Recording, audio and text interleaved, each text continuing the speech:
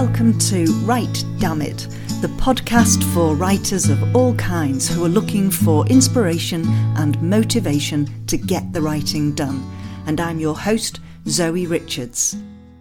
Let's talk motivation. I think it's helpful to know right at the very beginning that if you're not motivated at times, it may not be your fault. I know that sounds counterintuitive because you're the one who's not motivated. So how can it not be your fault that you're not motivated? Well, some of it comes down to our expectations and how our expectations are set. And what I want to take you through today is some of the things that I wish I'd known right at the very beginning of doing my writing. Because if I'd known these things, my expectations would have been in a much better place, and having those better expectations, I would have been more likely to retain that motivation that we need to keep on doing our writing. So let me give you a few examples of what I mean by this. Let's start off with the plotting side of things. Now, some of you are going to be thinking to yourself, do you know, I'm not a plotter, Zoe. I really don't want to start becoming a plotter. Don't tell me I've got to be a plotter. And I get that. I'm somebody who I would describe as a discovery writer. The term you hear most often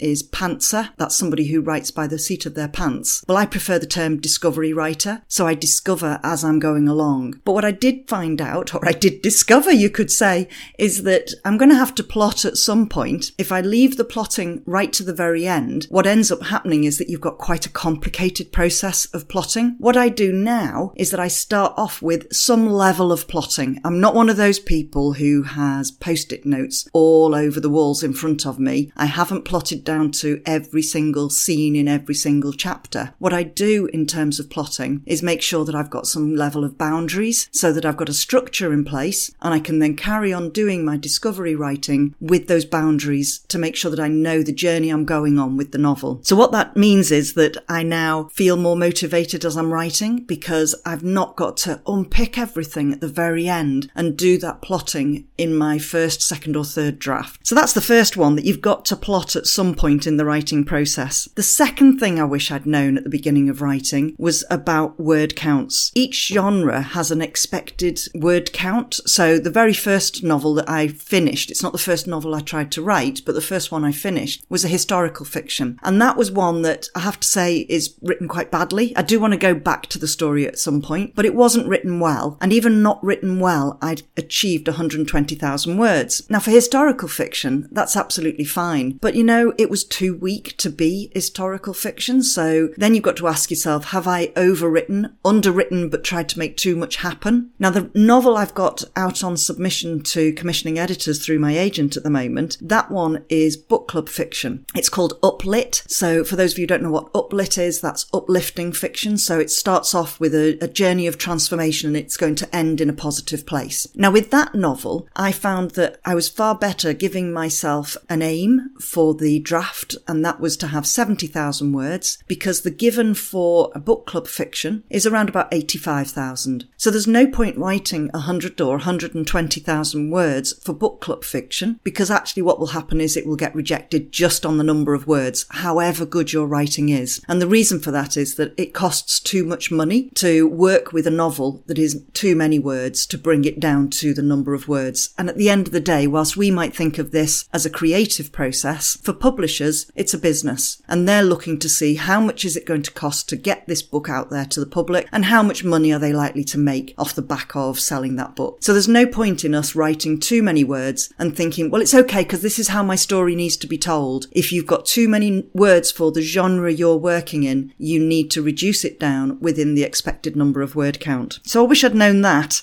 And then when it comes to editing, well, I was very naive in the beginning. It's only thanks to Lucy Atkins, who during lockdown did a series of Friday lunchtime sessions, Instagram lives, and through that I discovered that when you're editing, it's more than proofreading. I naively thought that all my editing was going to be around understanding whether I'd made typos and correcting those, if I had missed words out of a sentence, if the sentence didn't quite work and I needed to rewrite it, structure the words in a different order, order. I didn't realise that editing is also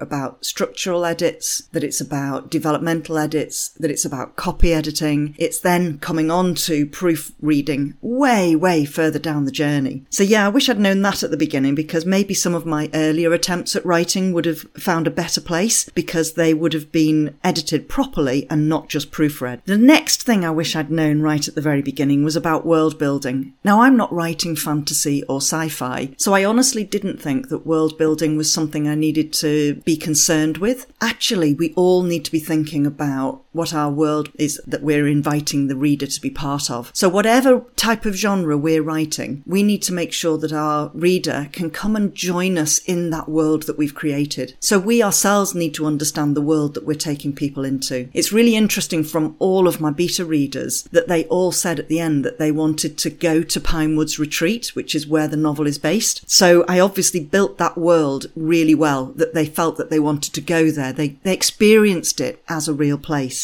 The next thing I discovered, and I wish I'd known right at the beginning, because when it comes to making changes to your novel, if you have used the wrong rules of writing, and I'll give you an example of that. So one rule of writing is inverted commas, the speech marks. So in America, it's double speech marks. In the UK, it's single speech marks. Because of my school education, I was using double speech marks, and really I needed to have used single. So you remember that long novel I mentioned before that was 120,000 words? I had to go through the whole thing changing my double speech marks to single speech marks. Then we've also got another rule which is useful to know about, and that's the caps for pronouns. So if a character is talking about mum and dad, and it's her talking about them or thinking about mum and dad, then it's her mum and dad, so it's capital M, capital D. But if it's a narrative part, so the narrator is referencing her mum and dad, it's not her who's owning them, it's the narrator letting us know about that, and therefore it becomes lowercase mum and dad. Then we get on to chatting and dialogue. So at the very beginning of me writing, I used to think that what we really needed to do was mimic chats, conversations that people have. How wrong I was. In fact, chatting is not dialogue at all. So our dialogue needs to have a purpose. We need to make sure that there's a reason for that dialogue to be there. And then we need to make sure that it works, which it won't do if it's chatting. I came across something that referenced transcripts from courts, and the fact that if you just read the transcript, even though it can work in the court, reading the transcript is really boring. So even if you're writing a court scene, you don't want it to be exactly as it would be in a real court scene. So you have to turn it into a form of dialogue so that it works. And the same would go for if you're listening to some people on the bus talking, you're not going to reflect everything that they're saying. You need to perhaps take something that was funny or something that was a particularly pertinent comment that they made and weave that into the dialogue that you're creating in your novel. So chatting is not dialogue. The next one that I find really helpful nowadays, and I wish I'd known about right at the very beginning, is that alpha readers help. Now, you might be thinking to yourself, alpha readers? I thought it was beta readers, Zoe. Come on, what are you talking about? Well, beta readers are for when you've finished your first draft and possibly also done some redrafts. So you might be onto your third or fourth draft by the time you send things out to beta readers. I sent my novel out to people when it was onto its seventh draft and asked them as beta readers to tell me what they thought of what I felt was a finished novel. So that's not what I'm talking about. Here I'm referencing alpha readers because they're people who you send snippets to. So you might send a scene to them, maybe you send a chapter to them, or maybe you send your first 3,000 words. But the idea with an alpha reader is that you're not waiting until you get to the end to find out whether a character works. So an example of that is my character Holly in the book that's out to commissioning editors. And when I sent that out to one of my alpha readers, her response was, do you know, Zoe, I don't know if I want to push her up against a wall and hit her or whether I actually want to pull her into me and hug her. Now, I wanted the hugging response. So if an alpha reader is feeling like this actually isn't a character I like, it's somebody who's annoying me and irritating me, then I know I've got to work on the characterization. I don't want to wait until I've written the whole of the 70,000 words of the first draft or the whole of the 85,000 words of the book that's ready to go out out to beta readers to then discover I've not got my characterization right. So it's really important to use alpha readers. And I so wish I'd known that right at the very beginning. If I'd done that at the beginning with the first book that I mentioned that I finished as a whole novel, which is the historical novel, that one then I think could have been much stronger if I'd used alpha readers. Unfortunately, the only person I used as an alpha reader, it was through lockdown to entertain my mum. I would send her bits. It's my mum, for crying out loud. Of course she's going to say, oh, this is fabulous. Oh, I think these characters are wonderful. Oh, this is the best thing I've ever read. That's exactly what my mum told me. It wasn't helpful because really she's biased. You know, she's very kind to tell me those nice things, but it didn't help me to improve the novel. What we need to do then is use our alpha readers to help us know right at the very beginning, is this working? And then we can revisit what we're writing and improve on it before we get too far on with the writing. So I said at the beginning, motivation's not entirely our fault. So if you think of those kind of things, if we'd known them, and there are others, by the way, the fact that there are given structures, the fact that agents are not paid anything until they receive their commission from sales, so we can't be entitled to them doing certain things for us. And I could go on with other things that I wish I'd learned right at the very beginning. But the important thing here is for us to recognise that sometimes our motivation can be affected because we didn't realise that we needed to have written a certain word count, that there's a given structure for the kind of genre I'm writing, that I should have worked really hard on building my world, that I should have made sure that I had dialogue that works in a novel and it doesn't sound like it's chatting. All of these things can knock our confidence, that make us feel, what am I bothering for? Why did I actually bother to write this novel? Because nobody likes it, it's not working. But if we knew these things right at the very beginning, we can work on it. So I want to set you up with something that is for success rather than failure. I want you to think of this process you're going through is your apprenticeship. Sure, we all did English language at school. We learned about grammar. We learned how to write. But that really isn't our apprenticeship. That's our absolute basic education for writing a novel. In order for us to be continuing to be motivated by the way that we write, we need to view the early stages of our writing as our apprenticeship. Think then of this period you're going through now as being your apprenticeship and how you're going to develop your skills. If you get stuck at any point, maybe it's not that you've lost motivation. Maybe you're not overwhelmed. Maybe, just maybe, this is because you've identified an area of learning that you need to focus on. I mentioned dialogue earlier on. Well, for me, at one point, I was really stuck. I had had dreadful feedback from a couple of alpha readers, and they were saying that they didn't feel like the characters were very believable. So I did a bit of reflecting. I went through those characters, and I realised that the dialogue that I was using was actually quite stilted, but there were occasions it worked. So I went off and I studied dialogue to understand